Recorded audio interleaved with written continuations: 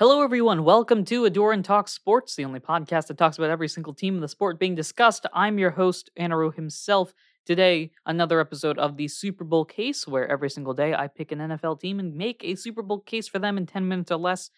Today's team, we'll find out in a second as I spin the wheel to find out what team I'm talking about. Be sure to check out the link in the description below for Humble Bundle, a program that I'm affiliated with. If you go down there, you can check out different game, book, and software bundles that help to support the content we create here, as well as supporting different charities for different bundles. There's also regular games that you can purchase on this site as well. It's a great site, highly recommended for their charitable donations to all sorts of different organizations. For the support that they're giving us here, any purchases that you make can help support the content we create here. To check out and make sure it's working, go down to the link description down below.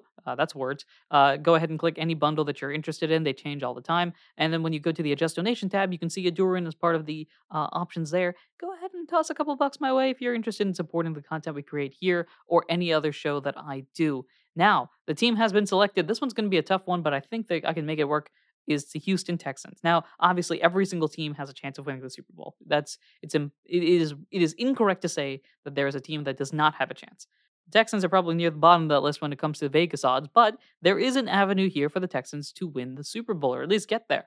Number one, and unlike other teams where I try my best but inevitably fall into the trap of talking about the quarterback, here I'm actually going to do that. So the Houston Texans moved away from Deshaun Watson, drafted Davis Mills last year, who, in my opinion, was probably the second best rookie of the rookies that were playing last year. Now, that could be due to a variety of circumstances, and that doesn't necessarily correspond to how their career is going to turn out. But for last year, for their rookie year, Davis Mills was pretty solid.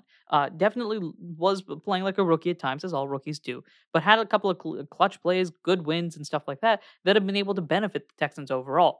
He's adding to that talent here, Davis Mills is.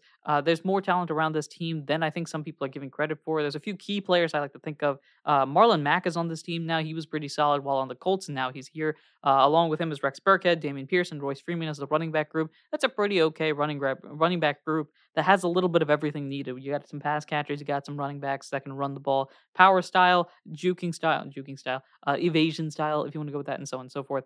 When it comes to the wide receiver group here, headlined, of course, by Brandon Cooks, who I think is a criminally underrated wide receiver, consistently putting up 1,000-yard seasons, despite basically having a brand new quarterback every single year. It's a brand new guy. And Cooks has been very underrated. And so he's headlining this group that's also got Nico Collins, John Mechie III, Chris Conley, Chris Moore, Philip Dorsett, and a few other folks here. This wide receiver group, I think, has a little bit of that. I think Cooks is going to have another underrated, somehow ends up with, 70 catches for 1,000 yards or something along those lines. Like that seems to be the standard for Brandon Cooks. Am I about to go on a Brandon Cooks, like just full on conversation here? Absolutely, Brandon Cooks very underrated. Let's talk about this. I mean, look, last year, okay, with Davis Mills as the starting guy, played 16 games in the season. Started those 16 games, caught 90 passes for 1,030 yards. Right, the year before that, 81 passes for 1150. He's constantly doing this. He's had 1, 2, 3, 4, 5, 6,000-yard seasons in his 8-year career. One of those seasons his very first season with the Saints was a season where he only played in 10 games and has only started 7 of them and still caught 53 passes for 550 yards. And then his last season with the Rams was a 14-game season where he caught 42 passes for 583 yards. But basically, outside of that, he's consistently putting up 1,000-yard seasons and is very good. That's my Brandon Cooks rant. So he's there. Offensive line exists as well. Laremy Tunsil headlining this group that has some talent on there and is going to try to hold up Davis Mills. On the defensive side of the ball, you've got a number of different players, and most of these players, actually looking at it, are players that did not pop off the screen. But despite all of that, headlined by a few people: Jonathan Greenard, Rasheem Green, Kamu Grugier-Hill, Eric Murray, and a few other folks on this team. Derek Stingley Jr. is the rookie that they just drafted, the high draft pick. I think it was number 3 overall, first corner off the board. If he has a dominant rookie performance, then that's going to boost it up as well. And the big thing that we want to talk about here, the big headline for the Texans, how they win the Super Bowl. Well, they've got a guy who's made it to the Super Bowl, Lovie Smith. Lovie Smith, now the head coach of the Texans after former stints with the Chicago Bears for a very long time and the Buccaneers for a shorter time. When on the Bears in particular, had an extremely good defense that eventually carried the Bears to their only other only other Super Bowl appearance beside the '85 Bears, if I'm remembering correctly. Um, and that team, ran through with players on their offense that weren't particularly great, headlined by Rex Grossman, who's not the first guy you think of when you think of top tier Bears quarterbacks. But through the powers of that defense, headlined by like Brian Urlacher, I think Peanut Tillman was on that team, and a few other folks. That defense was extremely dominant, and that plus Devin Hester led them to the Super Bowl. So Lovie Smith going to try to work with the team that they got here. He's been a defensive mastermind throughout his career, and going to really try to boost this defense that they've got here on the Texans side of things. Their schedule itself looks somewhat difficult. They go up against, though, they've got some key areas that they can win. Number one, they're in the AFC South, which in and of itself isn't one of the top tier divisions. The real threats in this division, from popular opinion, are the Titans and Colts. Jaguars are probably not in that mix. Texans themselves are not in that mix. But the Texans, as is always with the division matchup, you can never count out a division opponent when it comes to facing each other. It looks like they also go up against the NFC East.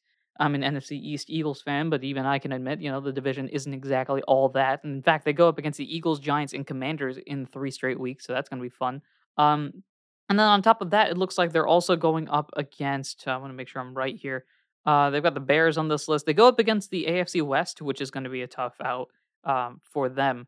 But if they're able to get past that, the first half of their season is really interesting. So they go up against the Colts in the divisional matchup, the Broncos, Bears, Chargers, Jaguars. If they can get through that stretch, because then they have their bye week. They can get through that stretch relatively easily. The latter half of their season, significantly easier. Their biggest threats there, immediately following the bye, is a Raiders game, but they do have the bye week to their advantage to plan out and prepare a little bit more. And then from there, it's a bunch of potentially winnable games. They go against the Titans, the Eagles, Giants, Commanders, as mentioned previously, the Dolphins, the Browns themselves. We're not sure what their quarterback situation is like, the Cowboys, and then we get back to a difficult team, the Chiefs. Titans, divisional matchups with question mark, Jacksonville, Indianapolis to round it out. So the Texans, if they can get through their early start of the season, their first 7 weeks includes a bye week and then a bunch of tough opponents.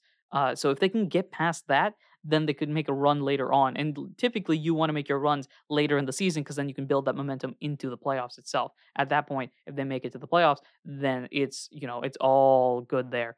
Right. Once you make it to the playoffs, the Texans can do what they've never done before, funnily enough. This team, of course, a brand new team established in 2002. But if I'm not mistaken, they have never made it past the divisional round. I think, if I'm not mistaken, yeah, I'm pretty sure they have never made it past the divisional round of the playoffs, uh, which I'm going to say, I'm not 100% sure about this, but I'm going to say that's the only team that has that situation, that has never made it to a championship game. I think everybody else has made it to at least one uh, in history, in at least the established history of the NFL. So the Texans, of course, Davis Mills is going to have to headline. Davis Mills, Lovie Smith, and the rest of this team is going to have to headline a ground-breaking Texans team that is able to do the impossible and make it to a championship game. There's definitely an avenue to do so. I think Davis Mills, the growth that he's going to have, because there is a little bit of pressure on him. I don't think many people are even watching the Texans compared to all the other phenomenal teams out there that are like, oh, I've got all these name brand teams. But the Texans themselves and Davis Mills in particular, this is the season kind of like, because Davis Mills was drafted not in the first round. I forget if it was a third or fourth round draft pick. But because he was not drafted in the first round, this year, his second season, is kind of like a year 3 for the quarterbacks that are drafted in the first round, like the make it or break it type of year. Because if he's not able to at least show something here, then the Texans might look elsewhere for another quarterback. Because if I'm not mistaken, uh, other quarterbacks drafted not in the first round have their 4-year contracts, 4-year rookie contracts, while first round picks have that 5th-year option that's available. And generally, they pick up the option uh, as an opportunity to hold on to your quarterback for a little bit more time, or make the deal after that third season. So if I'm approaching this the same way, Davis Mills is going to be in that same situation, just shifted back a year. So this is sort of a make it or break it year for Davis Mills, in that he's got to show not only an ability to understand the system, but be able to show enough to have the Texans continue to invest in him, as opposed to drafting another potentially higher ranked or better guy. But that is the Texans situation. That is also going to end this episode. Texans, of course, have a chance, but we can find out, does tomorrow's team have a chance as well? All you have to do is subscribe. Make sure you're following in every way, shape, or form that you do. Thank you very much for listening. Until tomorrow, brand new team, brand new Super Bowl case. Until then, take care.